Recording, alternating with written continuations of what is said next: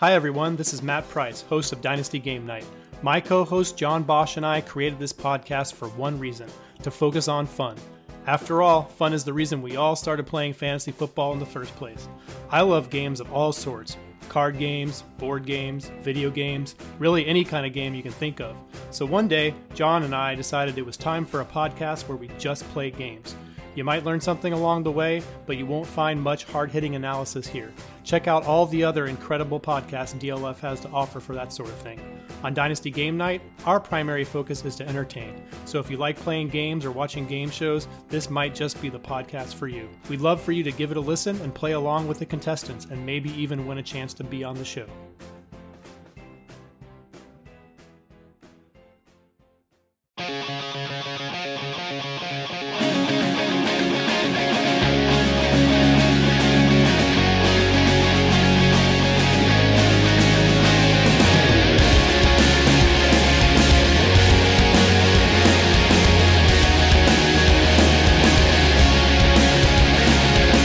DynastyLeagueFootball.com and the DLF family of podcasts.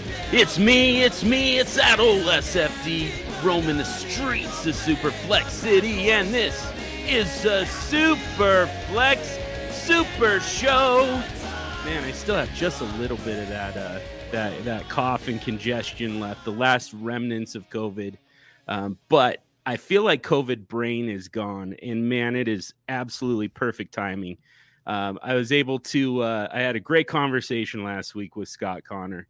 But man, this week we get to talk quarterback extreme a little bit, which, I mentioned it on the show last week. We've been kind of, for the most part, avoiding that, letting other people represent some other strategies. Well, I've got a guest today, Josh Bigby from Fusion Fantasy Football.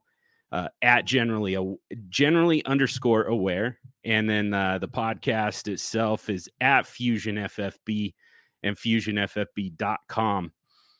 And Josh, you've got, you kind of created, I think that the best way to describe this is you essentially consolidated all of these draft strategies, quarterback extreme included, into one kind of like all under one umbrella, which you call the high ground. So there's a lot of different ways that we can go with this, a lot that I want to get to when it comes to this. But I think honestly, the best way to get started with this is just to have you explain what the high ground strategy is. Thanks, John. Man, what a great intro. It's one thing to hear it on the podcast, but then to see you just turn on that radio host voice, you just on. So yeah, I'm glad you're feeling better, but you still sounded pretty good. Don't worry about it. Thanks, man. Yeah. Yeah, high ground draft approach, because I'm bad at naming things. And hey, so if you have a better name, please, by all means, I'm taking submissions. I don't see anything wrong with this name, by the way, especially I shouldn't interrupt. I should let you explain this first, because I think that people are going to feel the same way. I think they're going to be like, yeah, that's a very, very appropriate name for this. Yeah, I have a good time with the Obi-Wan Kenobi high ground GIFs too, of course. Always a good opportunity. Because it's such a conceptual and by definition principle-based approach, there's no hard and fast rules. I mean, they say that about zero running back. Oh, it doesn't have to be 4 rounds, 5 rounds, 3 rounds. It's flexible. High ground draft approach is even less defined than that. Not flexible. It's not super flexy. It's extremely flexible. But basically, like you said, I looked at all the extreme approaches, be it zero running back, robust running back, early tight end, late tight end, quarterback extreme, late quarterback. I mean, I started playing fantasy football 2008. Somebody out there recently said that I don't care you can't prove it. Nobody here has always been late round quarterback. And I don't know. I think I might be able to claim to always been late round quarterback because my first team was auto drafted for me. It was my wife's office work league. And they gave me in the auto draft Mark Bolger in like the second round or something. Yeah, not very good. And I ended up picking up Kurt Warner in Arizona off of waivers, and I rode him and D'Angelo Williams to a championship. So I learned very early on the value of waivers and always waiting on quarterback, because I looked at it and I figured this makes no sense. They all score a lot. I'll just wait a little bit. But in all of these decisions and all of these strategies, there's principles, there's reasons behind our thinking. And in listening to listening to you talk about quarterback extreme, listening to, Matt Kelly or these guys talking about robust running back, or even before that, listening to some of the, ship chaser kind of guys, these zero running back, more on best ball and so on, that were really pushing more of a zero running back or anchor running back kind of approach. I was hearing them describe their reasons for doing things, for taking certain positions or waiting on positions.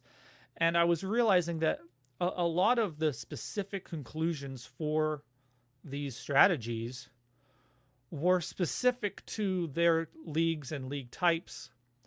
And they were principles that were really based on conclusions instead of conclusions based on principles. By that, I mean they didn't have a wide-ranging principle that could be applied to any given situation, and they were just applying it to their league. They were looking at these leagues and saying, zero running back is the best for this. But what happens when this changes? And we've seen that. What happens when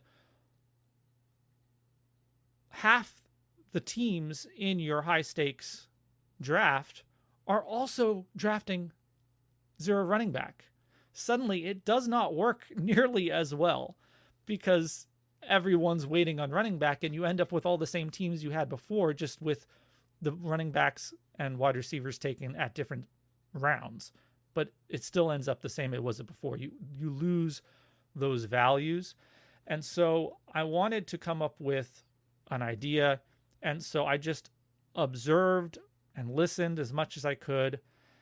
And I basically said, look, if we're going to go extreme, let's just go extreme. But let's craft some principles to follow that'll let you go extreme in any given direction. Yeah. In any type of league, in any kind of scoring. Right. So, yeah.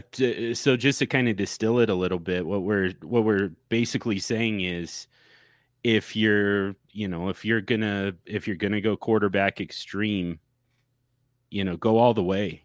Like there's not a whole lot of benefit to to taking two quarterbacks early on, which in by the way, like that's kind of the strategy that's been talked about quite a bit on this episode, or on this show, the last several episodes, is just get two strong quarterbacks.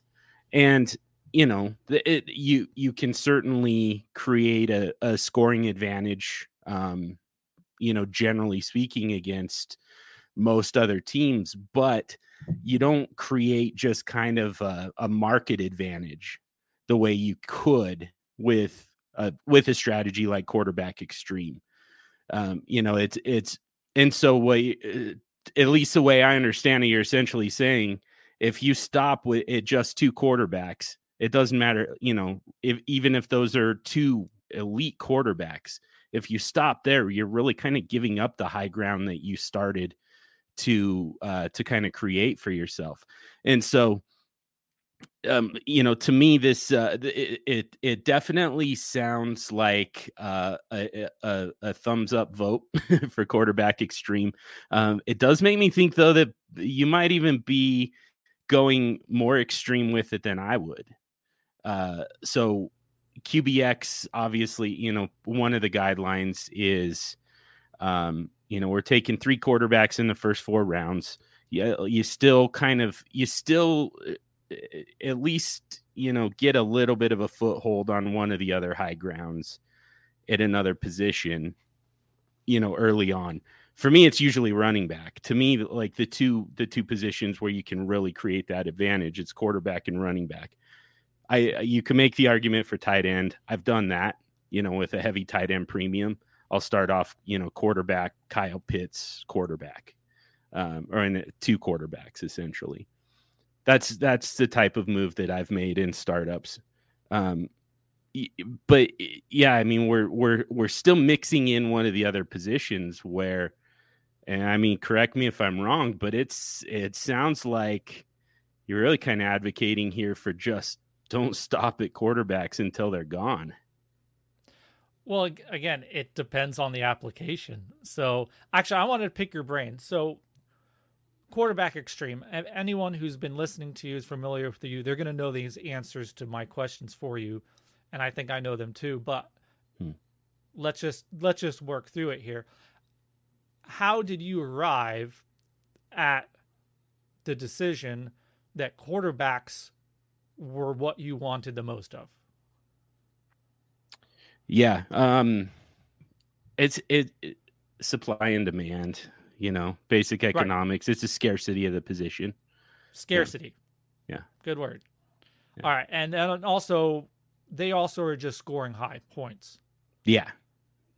So unlike with running back, where maybe if it's tight end premium and you get it early enough, you can get that, but then there's really not much point in stacking up like 4 of them. That wouldn't make sense. Mm-hmm. It has to make sense for the points return as well. Yeah. That is the principle, that I'd be chasing. Mm-hmm. Is right there. Is when one of the first. So like I said, it's not really a hard, fast rules. So I kind of made a few flexible rules. And the first one is to scout your league, to know your league, know the scoring, and know how the positional averages land. By that, that's something I've been doing a lot of lately. By that, I mean is the running back 1 from, let's say, 2017 through 2021, on average, what's been his total points or points per game, right? And then what's the average been for the running back 2, 3, 4, all the way down the line. Apply that to every position. And I've been able to do that, and I have charts I can show that. And in fact, if you go to @FusionFFB on Twitter, I think it's my last tweet, has the points per game and the season long for Scott Fishbowl scoring. Mm-hmm. And you can see how it drops off, where wide receiver finally overtakes running back as far as the position. Now there's no ADP in that. If I had some ADP, I maybe would be able to work that in. But the point is, you want to know at what point in your draft the values are for what positions to get the most bang for your buck, right? Mm-hmm. High ground is a draft approach only, whereas quarterback extreme, because it's a dynasty specific strategy, there's a lot more to it than just your draft, right? You're implementing your flywheel approach. You're trying to spin these assets into more assets, right? You're trying to continue that forward. That is something you can do coming out of the high ground, obviously, but I'm not so much specific on that yet.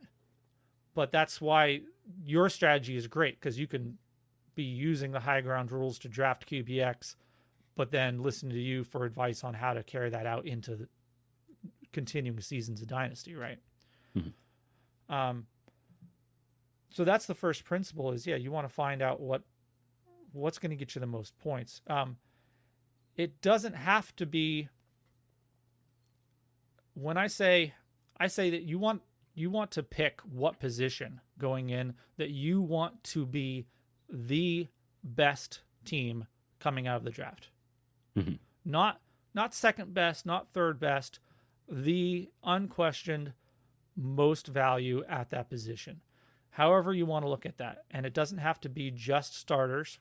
It can also be in depth. It can be in, there's some fun sites out there now where you can plug in your sleeper account and import your league, and it'll give you the keep, trade, cut, values, and it'll show your positional values, and you can see it pretty clearly, whatever you value keep, trade, cut as. But it's still an interesting, fun thing to look at. And that's kind of what I'm saying. So just because I'm saying I want the high ground on, let's say if it's SuperFlex Dynasty, and I recently did one in like February. So maybe, you didn't know this, but that's maybe why I wanted to get on here. I can pick your brain about it.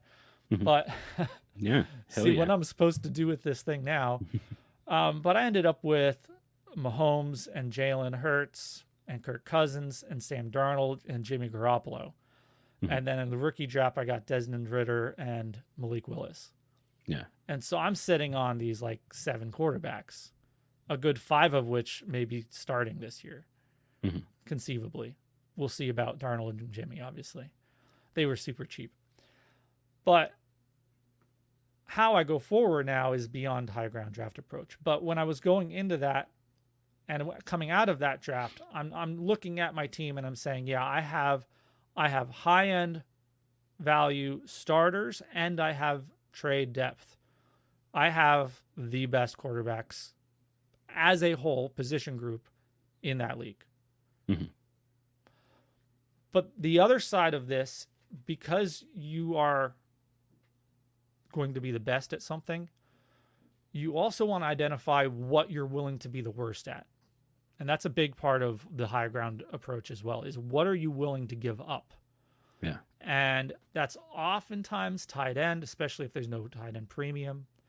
But it depends on the league. I mean, even in Scott Fishbowl,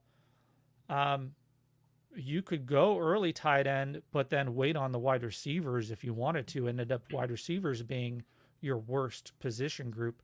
But you could just draft volume of wide receivers late. And so depending on how you want to calculate value, maybe you're not that bad, but your actual starters, starting points are probably not going to be very good. And you're hoping to make it up in the other ways. So the point of, and use the word scarcity. So I did write something when I had to try and come up with some definition of high ground. It's basically a high ground draft approach. It's based on the principle of reinforcing your strengths while creating that scarcity that'll hurt your opponents. And instead of chasing your weakness and thereby helping your opponents, you're chasing your strengths and robbing them. We think of opportunity cost so often as what we're losing. If I take Christian McCaffrey, I'm not going to be able to get, Dak Prescott in the SuperFlex or something. Yeah. Or else Scott Fishbowl's on the mind. So, I'm not going to be able to get Christian McCaffrey and Jonathan Taylor. There you go. Yeah. Yeah. But and it's so obvious, we don't think about it. And like I said, I took a long time of just observing and listening to people and the reasons they had behind things that they maybe weren't even identifying. I was listening to some of these podcasts and I'm like, that's just high ground approach. That's just high ground approach.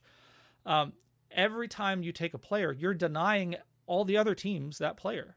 When I get Christian McCaffrey, no one else gets Christian McCaffrey, and there's one less running back at the top end, high end running back for any other team to take. Yeah. And that happens every time I take my strength. I am robbing the rest of the league of strength. Yeah. And when I reach on a player because I'm like, oh, they have good wide receivers, I need a wide receiver now, I'm helping them, I'm bailing them out, basically. And these are all things we know. I mean, that's why I say this is so, it's kind of like, yeah, okay, Josh, we know this, right? But I wanted to put all of these rules and all of these thoughts in one place because it's so easy to not be intentional about it. And it's so easy to get caught. I don't want to say emotional, but yeah, we get scared. We get anxious of how the draft is going in the middle of a draft, especially a quick draft, speed draft. Mm-hmm. And having kind of these principles in place will help guide you through that, is my hope. Yeah. So back to this league that you just drafted, where you went quarterback extreme, essentially. I tried. Yeah. I misclicked in the fourth round, and accidentally took David Montgomery instead of Matthew Stafford. I was really annoyed. Oh yeah, that's brutal. That's like that's particularly hurtful because Matthew Stafford is so much more valuable than David. Like, they shouldn't even be next to each other in anybody's queue, you know? I recovered a little bit with a late Kirk Cousins in like the next round or something. Yeah. Yeah. So, and also, I mean, another thing that I need to acknowledge here is quarterback extreme in 2022 is difficult. It's very difficult because we do have so many of these guys. We've got, I mean, is it Drew Lock or is it Geno Smith? Or do they still make a move for Baker Mayfield? Like, there's 3 potential guys in Seattle. It could be Sam Darnold in Carolina, or it could be Jimmy Garoppolo, you know, via a trade. It could also be, it's Sam Howell, right? Is the one that they drafted. I can't even remember now. But like, there's Coral. Oh yeah, Matt Corral. There you go. Yeah. So, you know, there's kind of 3 possibilities for that job. We don't know. Is it Deshaun Watson or is it Jacoby Brissett? I mean, it'll be Jacoby Brissett, but for how long? So how viable is he is an option. And then, I mean, we get some really bad rookies coming in, and we're trying to figure out, I mean, is this a guy who has an actual shot to start? Is Malik Willis actually going to get on the field? Is Desmond Ridder actually going to get on the field? And it's like, it seems plausible from a talent perspective, but from a draft capital perspective, it's kind of, it doesn't seem like a priority to those teams.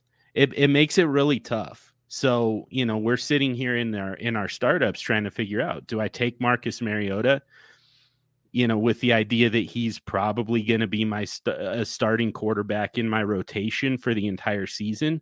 Or do I buy into the idea that Desmond Ridder is going to step in at some point? We just have those landmines all over the damn place. And we have probably somewhere in the neighborhood of 20, 24 quarterbacks that we know, you know, for a fact they're going to be starters this year. But then you take out, you know, the Matt Ryans of the world and Davis Mills, you know, the guys that were like, they're starters now. But I mean, it's really hard to invest in a guy who's going to have his job for an entire season, and then I lose him completely, and I've got to readdress this situation. That's the whole thing with quarterback. The whole reason to invest early is because they're supposed to be foundational. Right now, they're not. A lot of them are not.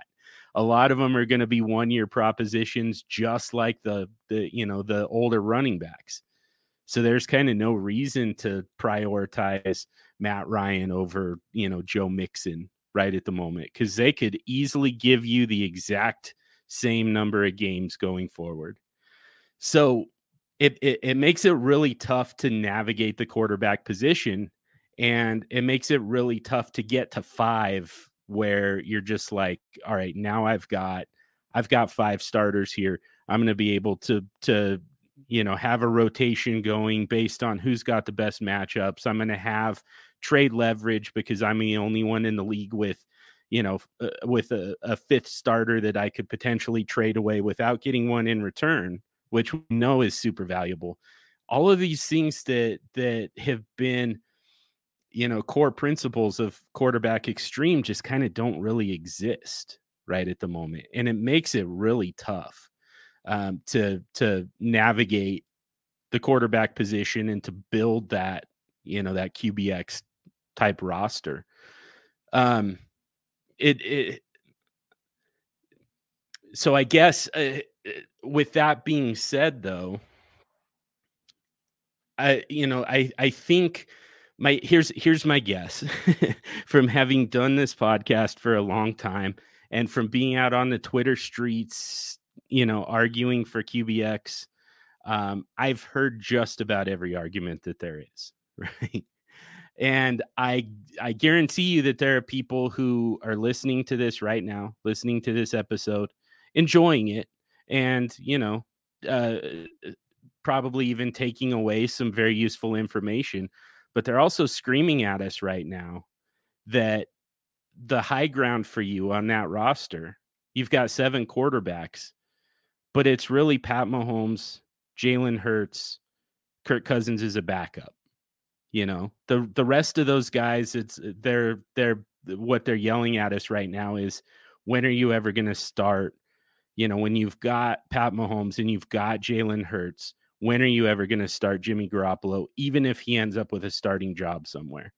When are you ever going to start rookie Desmond Ridder over, Mahomes, Hurts, and potentially Cousins? When are those guys ever going to make it into your lineup? My answer, and I have an answer to this. I actually do. I just feel like we need a devil's advocate kind of perspective on this, and that needs to be represented. Because, like I said, I just feel it right now. Before this is actually released, nobody's actually hearing this yet, and I can already just feel the change in energy in the universe as people are yelling right now. The high ground that you took was not in the quantity, but in the quality. The advantage that you created was putting Pat Mahomes and Jalen Hurts together, and then Kirk Cousins is the backup. It's not in the depth that you created. And this was in February, and Jalen Hurts was not viewed as a strength at the time. Yeah. I was half mocked for taking him to 11. And I had some interesting trade possibilities soon after the draft, and I put out Jalen Hurts, and the response from 2 of the owners was, I'm not so sure he's going to be long-term option there. I don't really feel comfortable with that. And how 4 months changes things. Yeah. It really hasn't. Yeah. Changed. I mean, that's still there with Jalen Hurts. And not only that, it's kind of there with Kirk Cousins. That's what's funny to me about like where we're at right now with the quarterback position, just the quarterback landscape, is like it feels like nobody is safe right now. All of a sudden, Russell Wilson and Matthew Stafford are the old guys. They're on the verge of retirement. We know Matt Ryan, Aaron Rodgers, and Tom Brady are all right there. But, the Saints hate Jameis Winston, and the Detroit Lions hate Jared Goff. And, all of these guys are just going to be one-year propositions all of a sudden. And that includes Jalen Hurts. Like, that's still there. People are still worried about that. And I mentioned it last week. If Jalen Hurts isn't starting for the Philadelphia Eagles, he's starting somewhere. And like, that's kind of the case with all these guys. I think that we can pump the brakes a little bit on just completely wiping out the quarterbacks, the quarterback position. It's not like we're getting so many, game-changing, franchise quarterbacks in 2023 that all of these jobs can just be completely wiped out and refreshed with a rookie. It doesn't work that way. So anyways, it's like kind of a side rant, but like it's a kind of important piece of context when you're talking about this roster too, because the fear that Jalen Hurts and Kirk Cousins are going to be 1-year propositions for you makes this look even less high ground than what it actually is. And the difficult thing, it being a dynasty, is you have to think in more terms of assets than just your starting lineup this year. And that's always hard for me. I am a very much a win now guy, typically. So I was intentionally like, all right, I'm going to do this. I'm going to take a little bit of a different, overall approach, not just high ground or QBX, but just the approach of I'm going to build that value. And it's only going to take, Jimmy Garoppolo was, 14th round. There was some IDP and it still got stretched out after the 9th a little bit. Darnold was like 18th. Malik Willis, Desmond Ridder is like mid and late second round rookie draft. Like only one of these guys has to hit enough for me to trade him for first for me to gain back like all of that value. Yeah. Only one of them. And if I can even trade one of them mid-season, if one of them is starting, like Darnold, which one of my favorite theories is if Baker does get traded to Panthers, Darnold's going to go back to Cleveland. Right? Why wouldn't he? Yeah, maybe. So anyway, there's opportunity. There's all kinds. There's so much volatility, you're right, in the quarterback, unlike we've seen in a long time. And I can understand someone saying, like you're saying, that it's a bad idea to do right now. But again, you're getting them at the values I'm getting them, that it was like, yeah, I paid up at the top. But these other guys, at the point I was drafting them, I was better off investing on those lottery tickets than the players, like the actual supposed starting. They wouldn't have been starter worthy at that point, but the other players that I could have taken at those points in the draft. I ended up with Saquon Barkley and accidentally David Montgomery as my running backs, and my wide receivers are probably my weakest. I ended up with Michael Thomas, Mike Williams, Brandon Cooks, and I traded for Amon-Ra St. Brown, I think. And my tight ends are Waller and Higbee. So they're not bad, the tight ends, So really my probably wide receivers are the weakest group. And like I said, I was going into that and identified that I'm okay with that. The thing I do want to say, we're talking about applying high ground to QBX, but the reason I think this approach and being intentional and saying these things out loud about high ground is valuable is because for the person who's listening and saying all the things they had against your position that you were saying, I would say that's fine. Just use high ground a different way. Because if you think it's silly that everyone's taking 2 quarterbacks in the first 2 rounds, half the teams are taking 2 quarterbacks in the first 2 rounds, that's okay. High ground allows you to pivot. And basically high ground, you should be identifying the feasible approaches.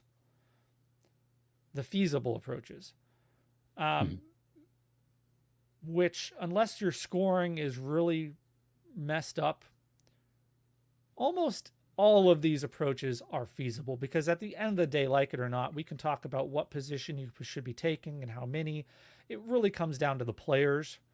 It's just that whether the players hit and do what we think they're going to do is the thing we know the least about.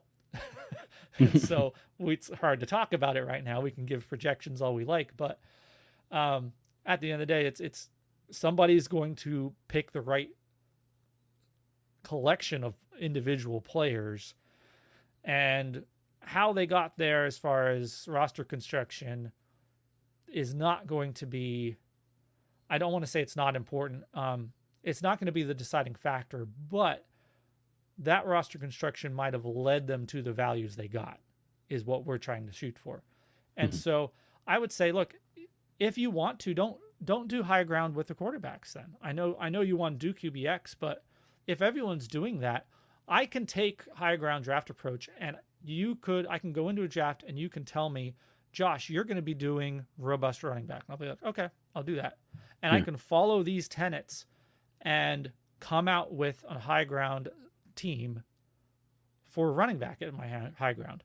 Yeah. And I can pivot. I can come into the draft, especially if I'm like late at the turn, 12 or something, and I'm seeing everyone's taking quarterback. I'm like, okay, I'm just going to double tap running back here at the end, and I'll find some quarterbacks later. They're going to be maybe not my worst position, because that's not a very good one to be worst at, but they're not going to be my best. And I'm going to need to now decide whether tight end or wide receiver are going to be my worst, probably tight end. So I'm just going to completely pass on tight end until the very end. Hope I can hit on some guys, and we'll hit on some QB2s in the mid rounds and hope one of them outperforms ADP. Like that's a high ground approach, is to just go, okay, we're going to go running back, third round. Let's see where we're at. If the values aren't there, don't reach. You might hit running back again, or by then maybe, and I've had this in even I think last year's Scott Fish Bowl, everyone hit on quarterback really quick, but then everyone stopped drafting quarterbacks all of a sudden. That's the most likely scenario in most dynasty startups right now as well. Yeah. So you might have been able, and in that case, it worked for you because they were now trying to take running backs in the third, fourth, fifth round. I've already got them. Yeah. So now I can take wide receivers, and when the values actually start to line up with the cost, I can start taking quarterbacks. And yeah, again, I don't have great ones, but I've gained back those point per game values at my advantages to overcome my disadvantages. And so as long as you can make up those weaknesses later, be it through at the end of the draft on hitting on the right guys, be it through trading in a dynasty setting, waivers, all of these are ways to now target your weakness after the draft. So it may not even be you came out of the draft with the worst tight ends, but by the time the season starts, you just have an average tight end positional group. It doesn't matter. You can make trades, you can do other things. And actually, in some ways that's helpful, especially is you're coming out of a high ground draft knowing your weakness. You know exactly what it is. You know exactly what you need to target. You know exactly what you need to fix. And a friend of mine looked up, all these win rates for players and stuff in best balls. And a couple years ago, I can't remember if it was last year or the year before, it was really funny because Jack Doyle had an extremely high win rate. He didn't play most of the year. Yeah. How does Jack Doyle have such a high win rate? And the only conclusion I can come to is, those teams needed tight end. And they went to the waiver wire and they went all out with Fab to pick up Dalton Schultz when Jarvis got hurt. And that worked out. Those are the things. When you have Darren Waller or Kelsey on your team, you're not paying up for Dalton Schultz after Jarvis gets hurt a couple years ago. Yeah. You don't need to. You might put in a low bid, but just in case, but you're not going all out. And so what happened was the teams that knew they needed tight end were churning that end of the roster until they found somebody, until they hit on someone, or they were streaming it every single week. They were actually ended up with a net positive based on the players they got instead of that early tight end, combined with what they were able to recoup in the streaming or the pickup or anything like that. And so it ends up as a net positive. Yeah. So what I would really like to do is kind of a SWOT analysis on each of the different positions. But I want to stay at quarterback just for a minute, because like I said earlier, I like this can at the very least, it can be interpreted as an even more extreme version of quarterback extreme, because really kind of the guidelines of QBX, it's we're going quarterbacks early and often, but like I said earlier, we're also kind of dipping a toe into another position. We're not even dipping a toe. We're kind of solidifying another position simultaneously. And I really kind of the goal is we're really just kind of following ADP. We're essentially saying, it seems like starting NFL quarterbacks dry up somewhere around like the 10th round. So we want to have our 5 by then. But if people are, and this isn't likely right now at this point in 2022, it's very unlikely that you're going to see a draft that looks like this. But if hypothetically you had your entire league was, maybe they come into it without SuperFlex experience, still using some of the one quarterback approaches that they're used to, we see that a lot. Newcomers to SuperFlex come in and draft the same way that they would draft a one quarterback league, focusing on running backs, and right now in particular focusing on wide receivers.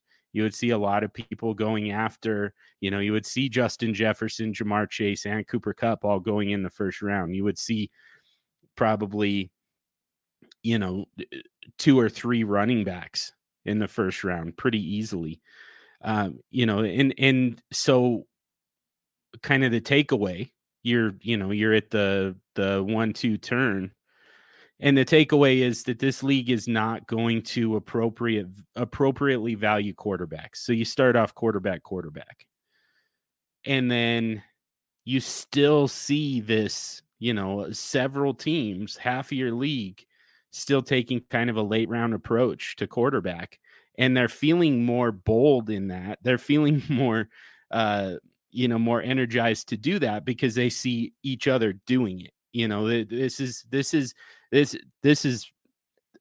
Honestly, this is kind of the number one problem with the way we draft. It's very reactionary to what's going on around us.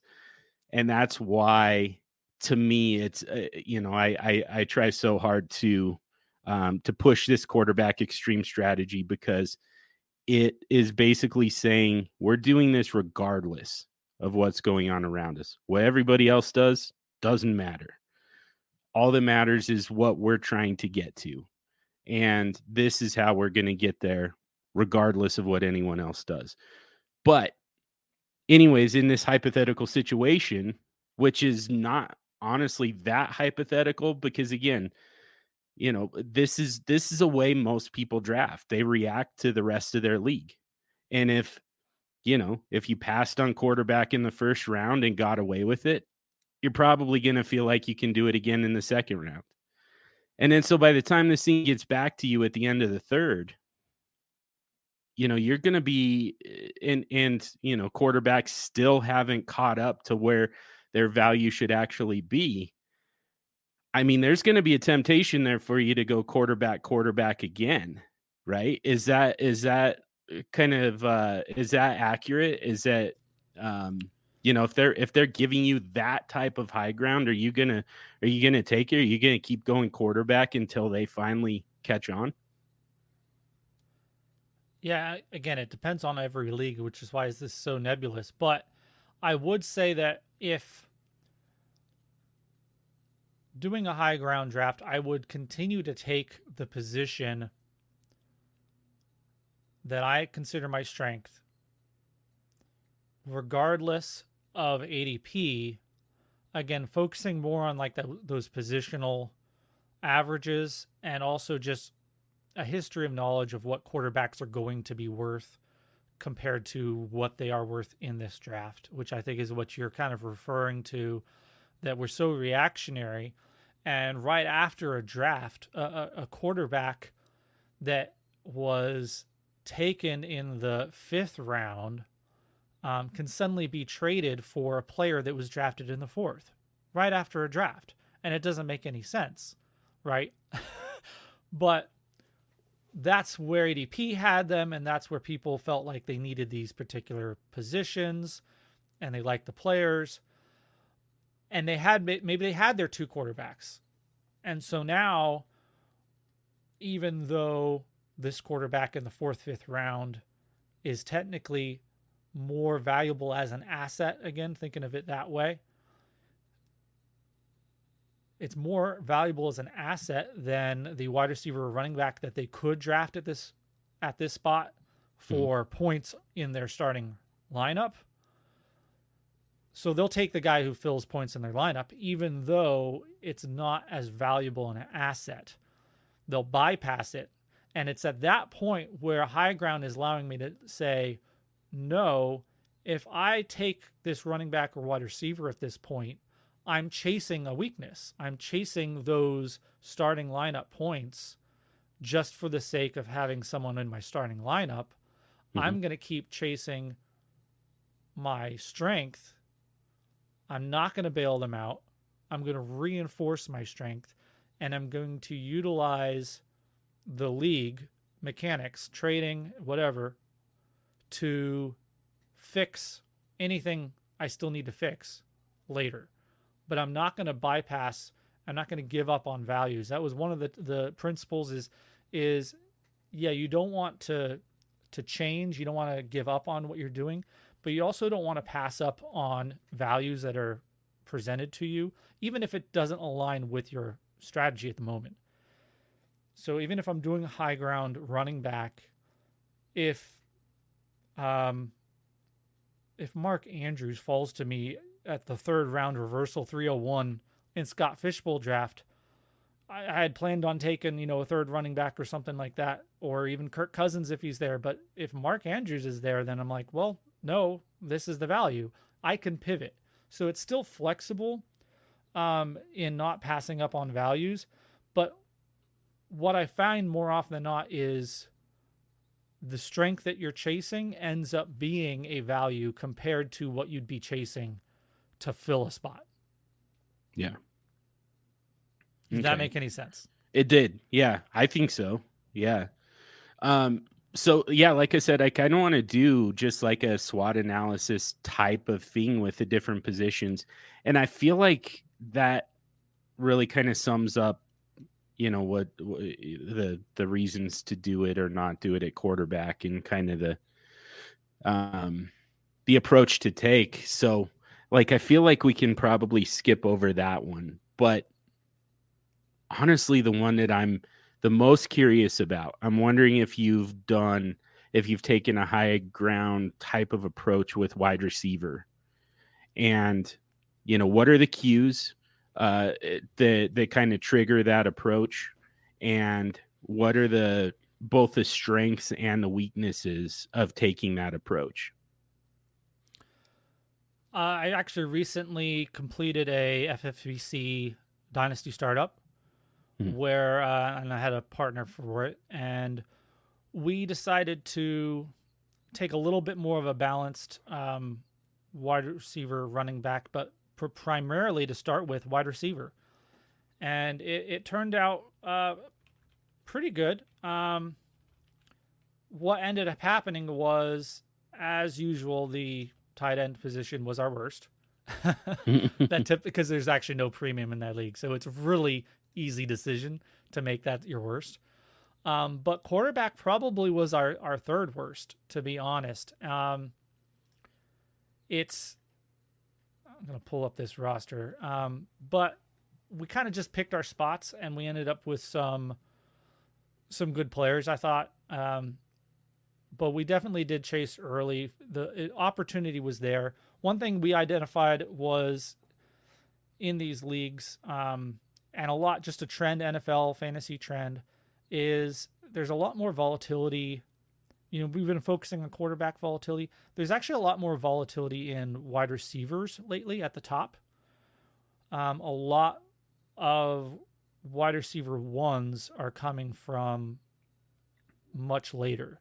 I mean, Cooper Kupp and Jamar Chase were like 6th and 7th round draft picks last year. Mm-hmm. And the difference between taking Kupp or Woods, in that same range because they were going right next to each other was massive. You're able to hit on those, and it's always hindsight, so we're not really sure who's going to be the one that jumps up now. But there's only a few that we're really confident are going to be there again, health allowing.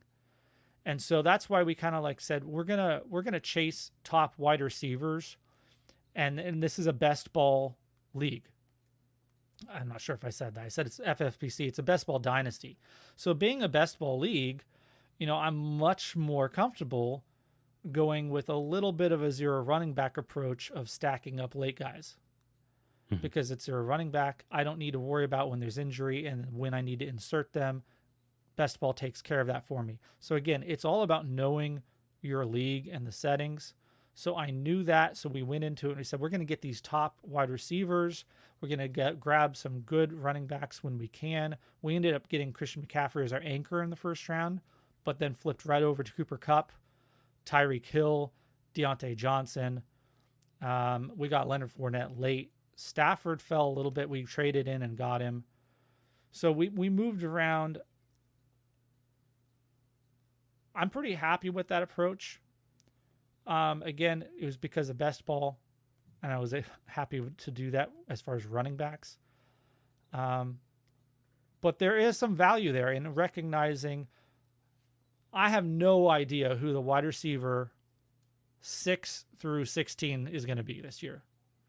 Like, that is such a nebulous zone of just a mass of wide receivers. There's like 30 of them that could be. And I did a bit of a study on ADP and how good we are at ADP. And I was finding that if you sort players by their points per game and you put them into 12 player tiers, right? And then line that up against the ADP, it wasn't until the third round that a wide receiver that was taken in the third round actually returned tier 3 points per game. There were wide receivers taken in the first and second round, but none of them actually returned to points per game that got them up in that range. And so it's like, when it comes to third round, I want to be hitting those wide receivers that if I'm just going for a scatter shot. But there is some value, I think, in taking this. I mean, there's 3 guys. We all know who they are. And then it's maybe Adams too, but we're not really sure. And people seem to be really off Tyreek Hill. But, I mean, we had a chance to get Cooper Kupp in the early second round. And to me, that was like a no-brainer.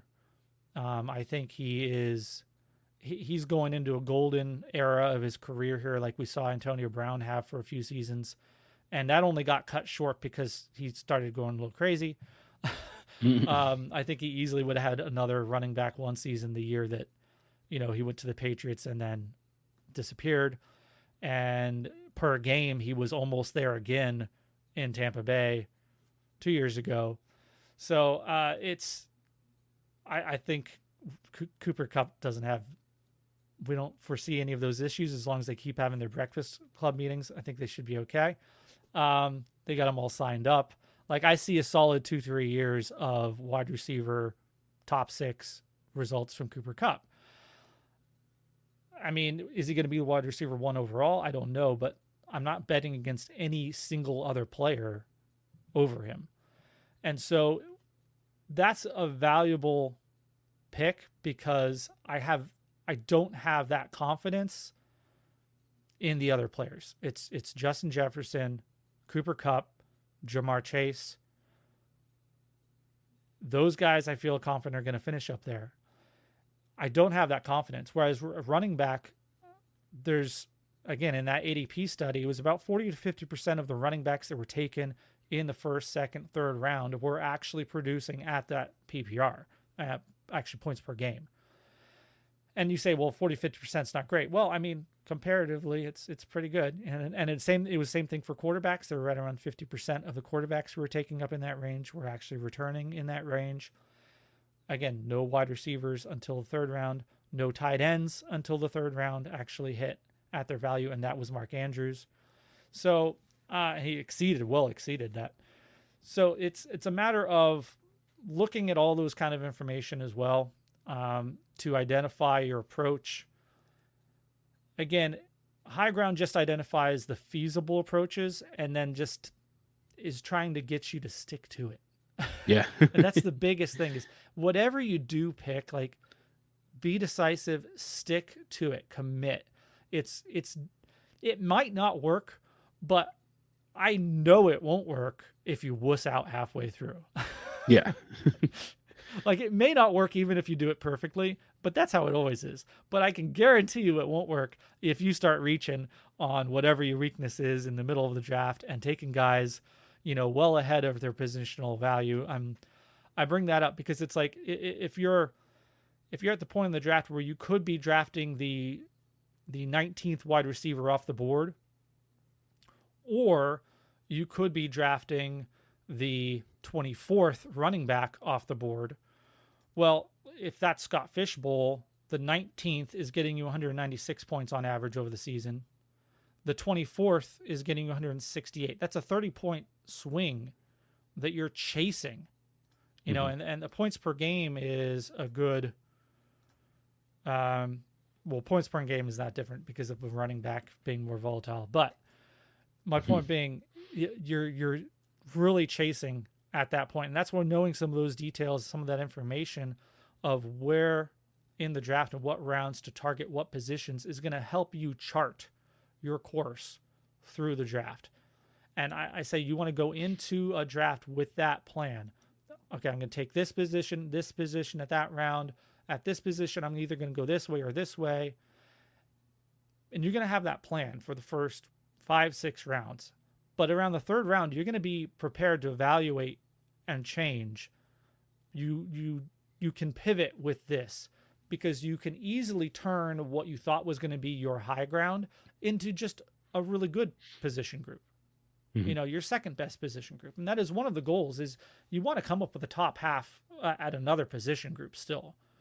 You want to be the best at one. You want to be a worst. It sounds really weird. You want to be the worst. If you don't come out the worst, that means you messed up or your league mates really messed up and gave you some crazy value at the very end, right? Which is possible.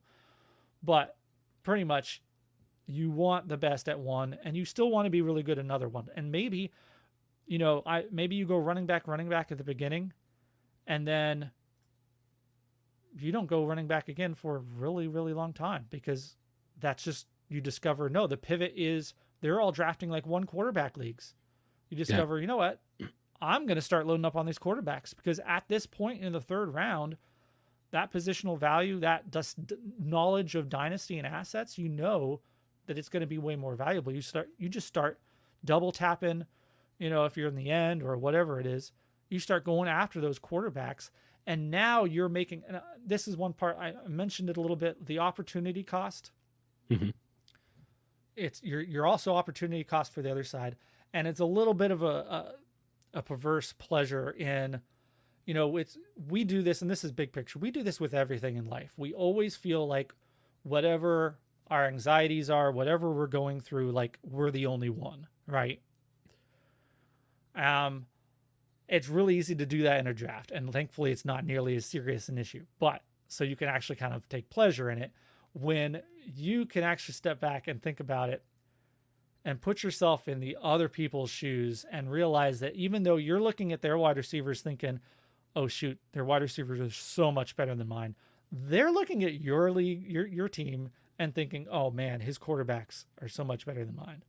Mm-hmm. And if you just keep that awareness, I take pleasure in it. Like I said, when I get to a turn, and the guy, let's say I'm at the 11th spot and the guy on the turn hasn't taken any running backs or something.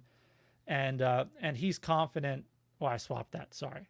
If I'm at the turn and the guy at the 11 is confident, I'm not going to take another quarterback, right? Yeah. Surely he's not going to take another quarterback. I can wait until after the turn to take the guy I want. I'm going to get the running back I want here. Nope. I'm double tapping those quarterbacks and he's going, what? Yeah. Yeah. And then he finally does react, right? Like that's where that's where they finally do. And you kind of set off a run at that position, which kind of opens up another position.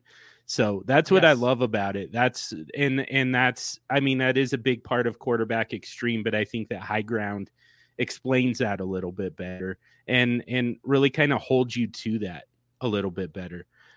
So this is a little bit of a tough question, maybe a little bit of a loaded question, possibly even a little misguided, because I'm going to preface it to clean it up right up front, because the reality is, to say that the high ground strategy didn't work for whatever reason isn't that's not really saying that, like, zero running back would have worked, high ground would not. Quarterback extreme would have worked, high ground would not. Like, high ground is really just kind of a parent strategy to all of these more focused strategies, essentially. So we're not saying that there's like an inherent flaw in high ground that isn't there in any other strategy. Like, just by definition, it's just kind of like a broader term for all of these draft strategies combined. So if there's a flaw in high ground, it means that there was a flaw in whatever strategy, whatever approach you ended up taking, essentially. But I do think that, like I said at the beginning, I think that there's some devil's advocate perspective that probably needs to be, we need to make sure that we represent that here. So have you seen this not work, and what caused it to not work? Yeah, no, I mean, I understand what you're saying. Obviously, the problem when something doesn't work is typically the players, right? There was injury. Your strength no longer was a strength that you were expecting it to be, that kind of thing, right? Mm-hmm. I would say probably when it didn't work as an actual strategy, when the mechanics of it didn't work, probably was when I either misjudged the room and whatever extreme I picked was not as contrarian as I had hoped it was going to be. Mm-hmm. That's one. Yeah. Secondly, it would be if I misjudged those positional values, if I misjudged what was truly a feasible approach. I kind of brag that, hey, you tell me what to draft and I'll draft it. Zero running back, robust, whatever. You tell me, I can do it with high ground. But maybe in the specific league settings, it's not quite as feasible. Because I will say, I mean, in an 11 team league, or a 12 team league, that's 11 other opportunities for somebody to block you from this, or to replicate what you're doing. And but I guess that's part of the question, though. If they were to do that, if you were both, you and one other person both go quarterback extreme, you and one other person both go, robust running back, or whatever you want to call, running back high ground. I kind of like that personally. I think that should be the terminology that we use from now on, is running back high ground. I like that better than robust running back personally, because robust doesn't quite tell the story of what we're going for here.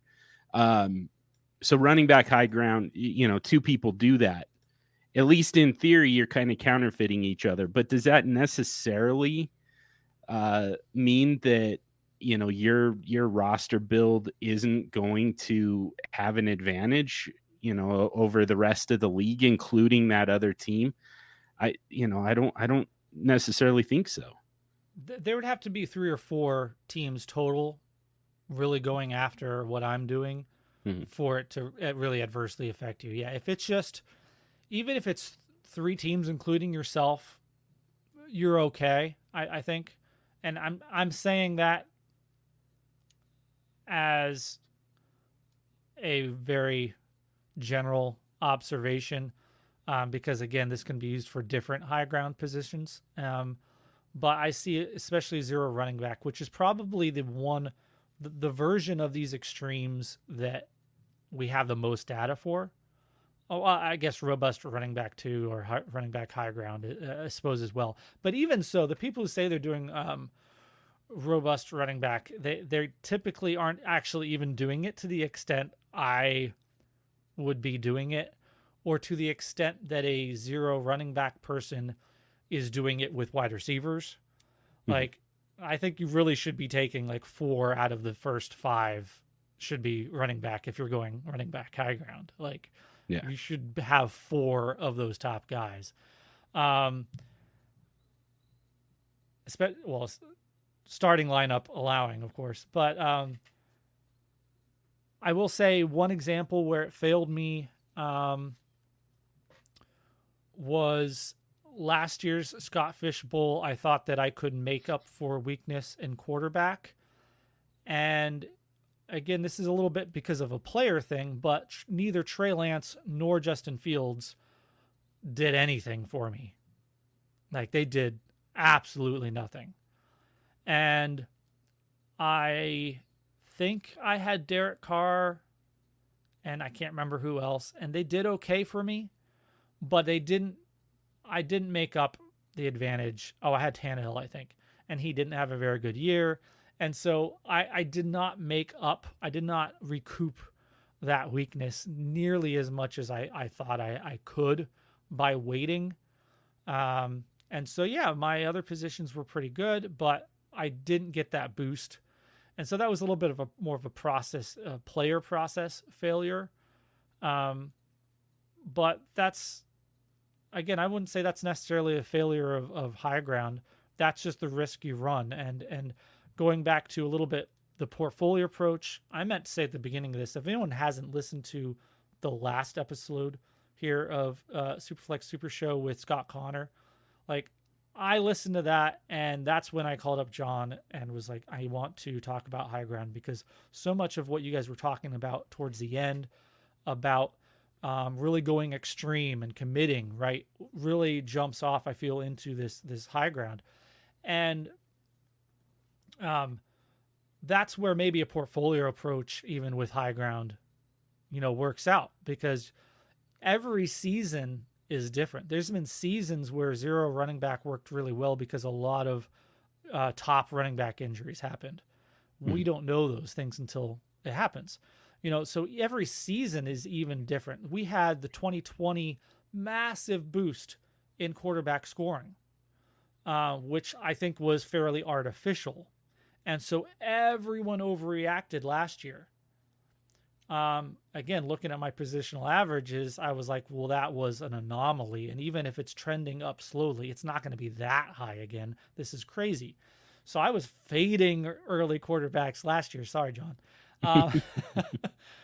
But, there's a lot of these things that you can look at that go beyond just the high ground.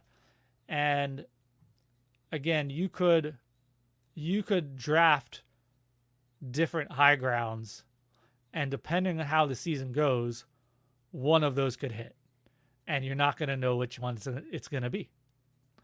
Yeah. Yeah. So the reason I felt like that's kind of important to, an important, useful exercise is and this is just kind of true of everything. This is life in general, sometimes the thing that keeps us from doing something that we know is the right thing at that moment, regardless of what we're talking about, but just in the context of dynasty football, it's the strategy that you've kind of landed on. This strategy, this is what I want to do in my startup, this is what I want this roster to look like.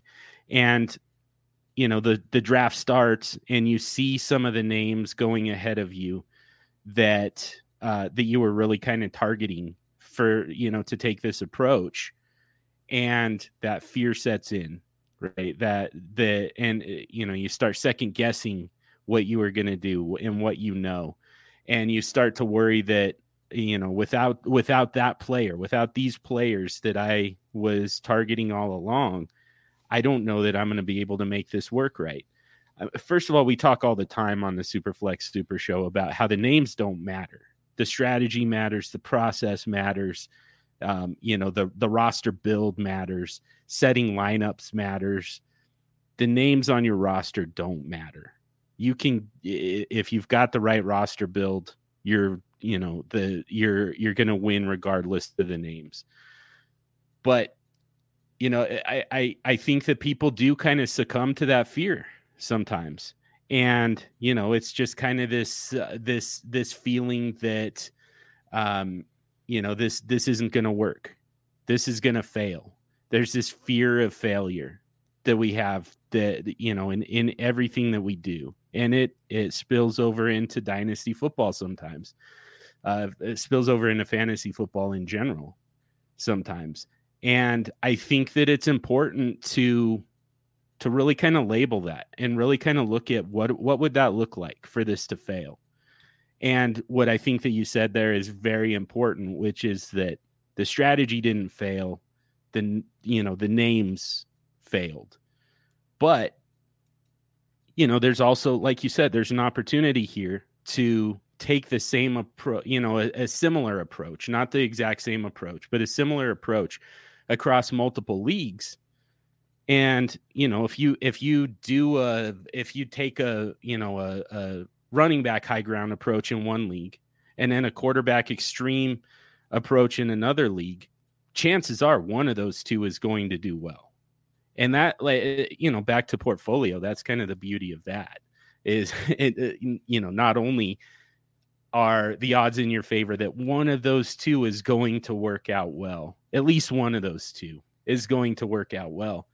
You also get to bail on the one that didn't and focus on the one that did, and, focus your efforts into winning that one anyways, and then focus your efforts on the other one into rebuilding it into, in a way that's going to turn it around in upcoming seasons. So, there's just so much there that allows you to, kind of look past it, to get past that fear of failure.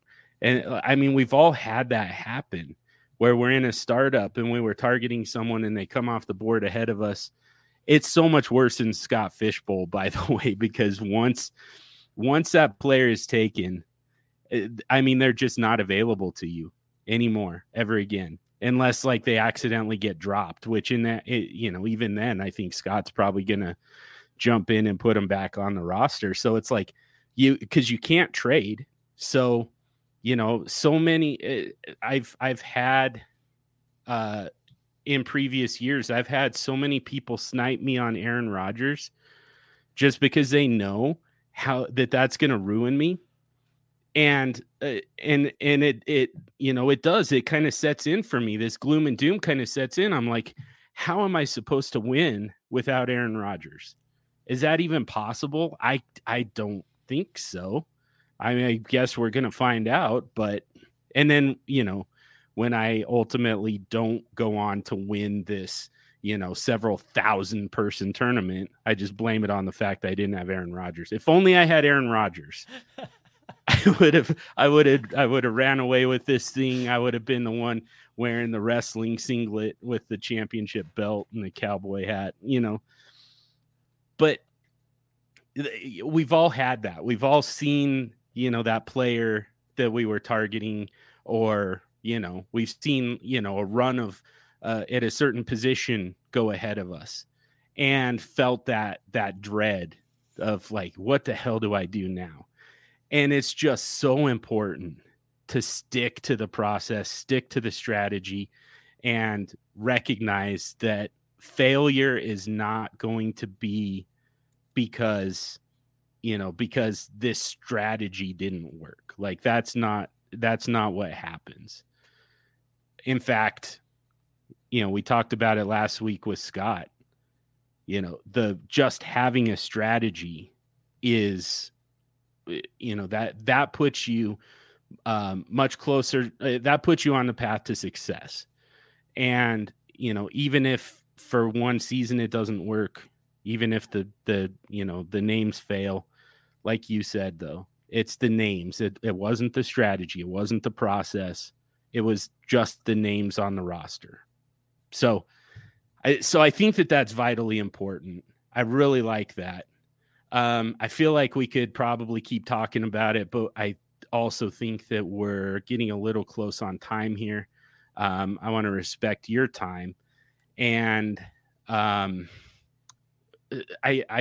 curious, though, if we missed anything when it comes to the high ground approach, like anything that we didn't touch on that is kind of an important talking point to all of this. No, we hit a lot of it. One thing I didn't say specifically was, I mentioned it about being ready to pivot. And one way I worded that was you're watching what your opponents are taking, but not who. Mm-hmm. You're watching what they're taking. And that's where you can get caught up in, like you said, the names and oh no, they took Aaron Rodgers. But even though that one team took Aaron Rodgers, meanwhile, most of the other teams are not taking quarterbacks. So the quarterback hill is still open for you to take, and the who isn't as important. Yeah. And that other part, what you said, I don't write a ton of articles anymore and was never the best writer, but one of the first things I wrote when I started creating content was an article. And the whole point was stop playing fantasy football scared. Yes. Stop. Yep. Whether it's your waiver pickups, who you're going to be streaming at tight end this week, like you just got to go for it. There's no upside to playing it safe. And so that's a little bit in the background here with high ground too, is because there's no benefit to having an average vanilla team. There's no upside there. Mm-hmm. The upside is in the extremes. That's why all of these extreme strategies have developed. And that's exactly why I wanted to create I like how you said that, a parent strategy that can explain and can produce any one of them. Yeah. And hold you accountable to it. Time. Yeah. Right. Yeah. Which again, that's vitally important. It's vitally important to, once you settle on a strategy, to stick to it. I keep saying it, and eventually this is turning into another one of my hills, as if I don't have enough of those. But the idea that you go into a draft with the plan to just be flexible with it. Like, that's fine to an extent. And in fact, that's kind of the starting point for high ground. We're not saying that you necessarily choose ahead of time, which I'm fine with. For me, it's still quarterback extreme. Quarterback high ground is still the one that I'm going to choose, but I don't think that you have to until you start to see the way your draft is falling. But once you get there, once you land on one, you got to stick with it. The whole, like I said, to me, reacting to what other people are doing is the number one reason that people struggle in this game. When you start letting people make your decisions for you, that's when they've got you. So, make your decisions and stick to it. And again, if you commit to the high ground strategy, and it's kind of regardless of the position that you're going to focus on, but if you commit to doing that, you're going to ignore what everybody else is doing, and you're going to build the roster that is the roster that is going to give you the best chance of success. So I think this is all super important. And I think that it's really useful, beyond being this like actionable strategy.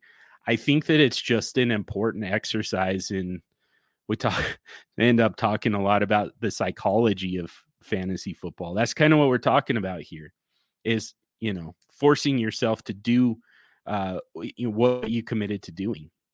That's it's a discipline thing that, that it's really easy to let yourself off the hook. But if you commit to this strategy, you're going to stick to it. I just put together a whole bunch of really obvious things that we all know already Yeah. into a list and said, okay, you're going to actually be intentional about it. And that's hopefully going to bring you that confidence now, the clarity, the decisiveness to stick with it. And hopefully that'll hold off some of the anxiety, and you can, I'm comfortable with pivoting and making what I thought was going to be my strength, just my second best. And every situation is different, if that's even possible. And it depends on how you're going to grade best. I mean, you could have the 2 best running backs, but then not have any more running backs, and you're just hitting up tons of wide receivers. And so you have a lot of good wide receivers. And how is that better than the 2 best running backs? It depends on how you want to judge it. It can go either way. But the important thing is that you knew exactly what you were doing when you did it. Yeah. Even if you're going to pivot, you're consciously saying, you know what? I'm making the decision right now, the way that this draft is going, where the values are. I'm happy with that position, and it's good now. I actually don't have to do anything more. I'm going to make this other thing my strength from here on out. So even at that point, it's still a decisiveness thing. It's still a decision, and it still gives you that confidence moving forward. And that was one thing you and Scott said last week, or I listened to it last week, which is to dictate your draft and not be reactionary. So when I say I'm ready to pivot, it's still not reactionary because I'm not letting them force me. I'm just choosing the best option that's available at the time. And if that means I'm going to change my strategy, I'm still evaluating before, and I still already knew what that next best was. And if it's not my next best, I'm not going to flip from my first to what I decided was going to be my worst. It's not going to be that kind of pivot. It's just going to be flipping from your second best to first strength. And it's just about being intentional about it. Yeah. Being intentional, sticking to it. Yep. It's all important stuff. So there's an evergreen-ish episode of the Fusion Fantasy Football Podcast, episode 130. That was almost a year ago to the day. And it's interesting. That's why I say ish on the evergreen, because it happened to be right around the start of Scott Fishbowl last year. And it's interesting to hear you talking about the draft in hindsight, when you're talking about, kind of a late round quarterback approach. It's redraft. So, it makes a little bit more sense to, we're not prioritizing foundational quarterbacks quite as much in redraft. There's kind of no reason to necessarily, because, even if you get it wrong this year, I mean, you just start over next year with a clean slate. So, but it was interesting to hear some of the names. Tyrod Taylor was kind of one of them that you ended up with. And at the time, it felt like, hey, you know what? I just got a starting quarterback throwing to Brandon Cooks all season. I'm good. And then in retrospect, we're just like, oh, that's disgusting. But I'm sure you figured it out along the way. So it's just kind of interesting to hear, how the 2021 Scott Fishbowl draft was going. But beyond that, I mean, the information itself, the meat and potatoes of that episode, like I said, is pretty evergreen.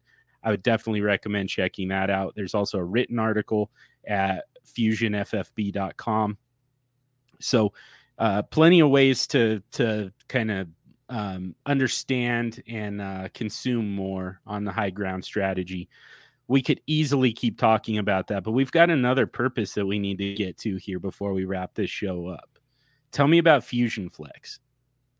Well, John, it was 2 years ago, which I was thinking was last year, and then I was like, wait, no, this was 2 years ago. I had you on my show, and you helped me work through some of the details of what became FusionFlex. It was born out of looking at the SuperFlex, the current state of the SuperFlex format. Not specifically redraft or dynasty, but just in general.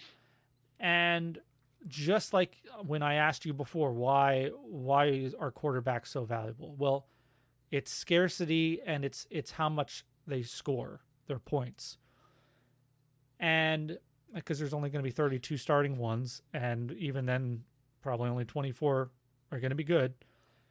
So what are we going to do about that? And identified the problem being, the problem is we took one quarterback and the scoring for quarterback that was made for one quarterback, and we just added another quarterback. We didn't change the scoring for quarterback, and one quarterback scoring was very favorable to a single quarterback, and that made sense when it was a single quarterback. But in some ways, I think SuperFlex quarterbacks score too many points. It shouldn't be that high. Yeah. You know, they've supplanted running backs as the key currency position in SuperFlex drafts, leagues. And a lot of smart people from Addison to Scott Fish himself have worked on this, talked about this. Scott Fish Bowl over the last 2 seasons, and again this year, has implemented this scoring format, which changes the way we score quarterbacks. And I really liked that. If you're not familiar with it, you can look it up. It really emphasizes the passing more. It emphasizes them taking care of the ball. So sacks and interceptions and fumbles are all higher negatives than typical. And they have to average over a 66.6% completion rate. And however much over that they go, they can gain points from that, but they can also lose points if they go below it. And so I kind of ran with that, and I made an altered version of that SuperFlex, that Scott Fish Bowl scoring. But John, you helped me crystallize the problem, which I was trying to make a league where you could, and again, this is around the same time as I was doing High Ground. I was like, I want to make a format where you could literally draft any roster construction you want, and it would be feasible. Now, at the same time, I'm not going Ultra Flex, which was a name. You're welcome, Ryan McDowell. It was a name I considered. And like, what was it? A year later or something, we get Ultra Flex, and I'm like, oh, you're lucky I didn't take that. I went with FusionFlex thanks to a suggestion from my friend Justin. It was right there. He was like, well, it's Fusion FFB, just do FusionFlex. He was totally just going to take whatever you didn't take. I know. So if you had named it UltraFlex, he would have called it FusionFlex. No, he would have just called it UltraFlex, and nobody would have known anything about mine, and I would have had to change. Let's be real here.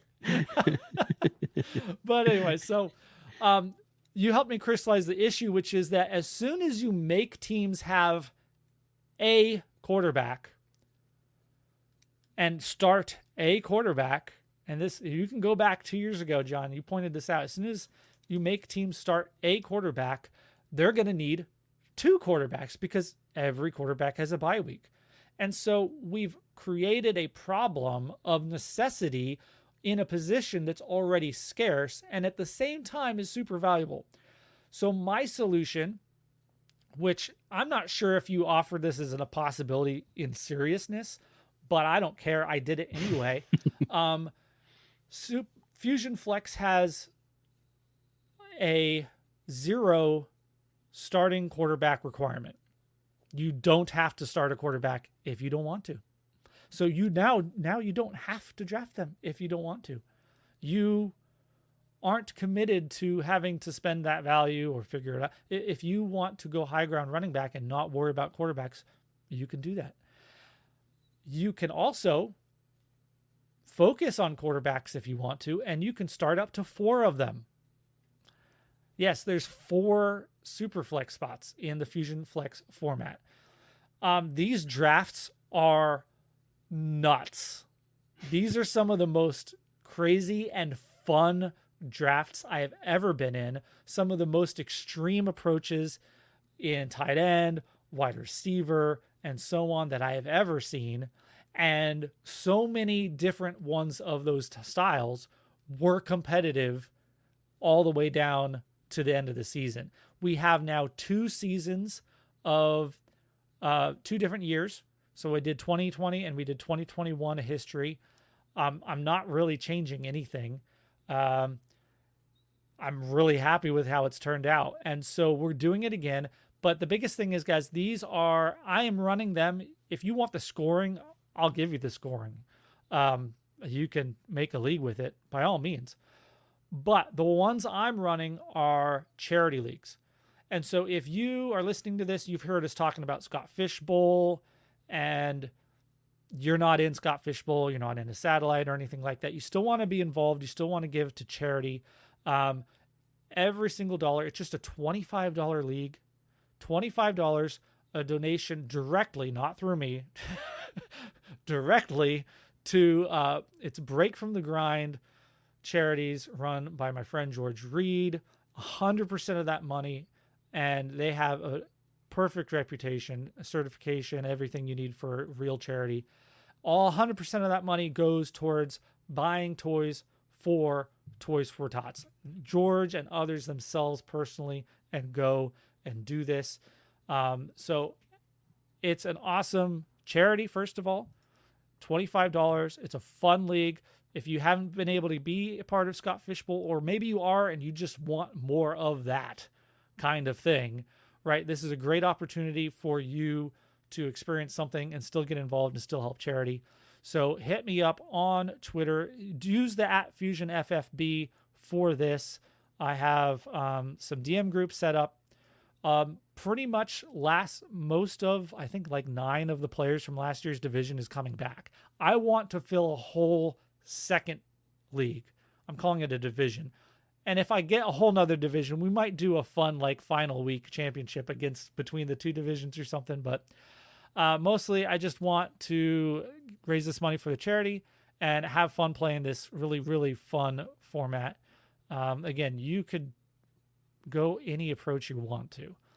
The tight end, it's 4 SuperFlex spots, like I said, no dedicated quarterback, 2 running back, 3 wide receiver, 1 tight end, and 1 receiver flex, so tight end or wide receiver. And it's a whole lot of fun. Like I said, the values are crazy. You can come practice high ground draft for whatever you want to do. John, you can go crazy with quarterbacks. Yeah. I was going to say, I can't do this because, I mean, we just know how that draft would look. Like, it's not just me. Like, everybody, this happens to me regardless. Like, it's happened to me in eliminators. It's happened to me in legitimate dynasty startups. It happens to me just kind of regardless of the league. Like, people see my name in there and they just start taking quarterbacks. Like, just to mess with me. So you'll be fine. But I would really like to see one of my SuperFlex super friends jump in this and test it out and see when how quarterback extreme plays in a Fusion Flex league when nobody sees it coming. I want to see it too. I haven't seen anyone quite do it. The guy who won, Byronchenko, he's actually won both years. John Byrne, he's a QBX he's disciple. Sneaky sharp. He's a shark. He's one of these. He's a sleeper. A ringer. No, he's good, and he managed to hit on like some really good quarterback values both years. One of them 2 years. The first year was Aaron Rodgers, so you'll be glad to hear that. Nice. Beautiful. Yeah, he brought him to the championship. So it's a ton of fun. Hit me up. We'll get you in. I do run it. Currently I run it on, and a bit of a reason why I haven't been able to, I think, fill as much as I want to. Currently, the only platforms that can actually do the scoring settings as I want to do them are MFL and Flea Flicker. And MFL costs money, and I want as much of that money to go to charity as possible. But if we get enough people together and they're like, no, we really just want to do it at MFL, then we can all chip in the money and we'll pay for the league. That's fine. Sleeper is this close with the changes they recently made. They're this close to letting me do it. So if enough people still want to do it on Sleeper, I can do the same settings, just really, really close. It won't let me set the quarterback, specifically quarterback rush yards, to something different than everyone else, which is how Fusion Flex is. Fusion Flex only counts the running back, the quarterback's rush yards the same as it scores their passing yards. So your Konamis out there, they better be throwing the ball good too. I mean, you still get points from running on the ground, but it's not quite the boost it typically is in normal scoring. So again, there's some things in there that bring quarterbacks down to par, and because they can score negative if they have a bad week, they do still on average outscore other positions. But the problem is the week-to-week uncertainty is a lot more felt. This wouldn't work as a best ball. Yeah. then everyone would be drafting quarterback extreme. Yeah. Yeah. So at least they should. Thank you for giving me the opportunity to put that out there. Hopefully we can fill another division, get another $300 to charity, and make some kids happy for Christmas. Yeah, there you go. Very worthy cause, and sounds like a fun league just in general. So yeah, definitely. If you're interested, DM him at FusionFFB. You can also follow Josh at generally_aware on Twitter. That's not the one to use to sign up for the for the charity leagues, but that one is just criminally underfollowed. So we're getting there though. We're finally we've got a little bit of movement for you. In the high ground strategy, like I said, there's a podcast episode, there's a written article, and then just in general, I think that sounds like you'll be getting back to podcasting, and people can check out the Fusion Fantasy Football Podcast.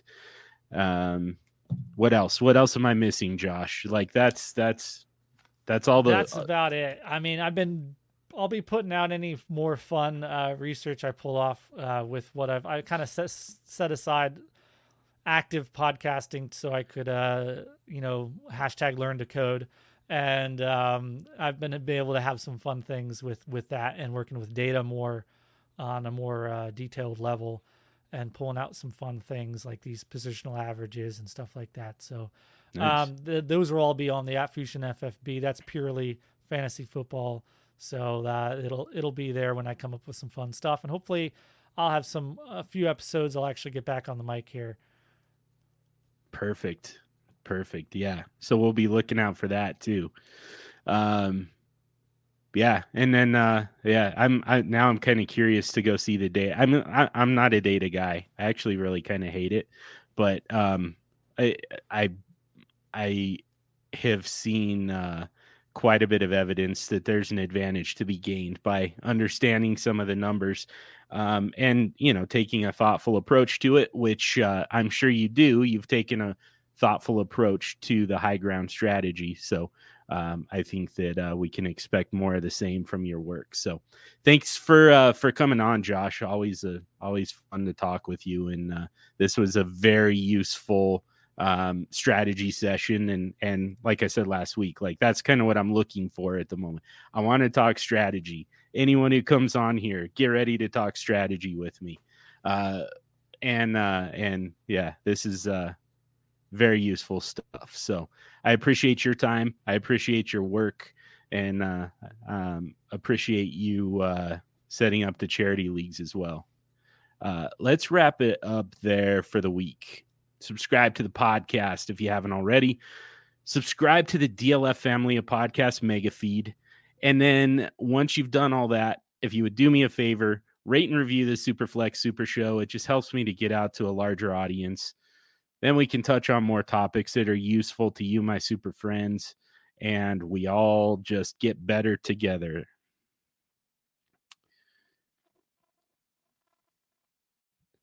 It's weird. I had something happen in my mic, in my ear, in my headset. I'm gonna have to edit some stuff. This happened last week too. Like, I made it through the entire episode, and then right at the very end, had some shit go south on me that I had to edit out.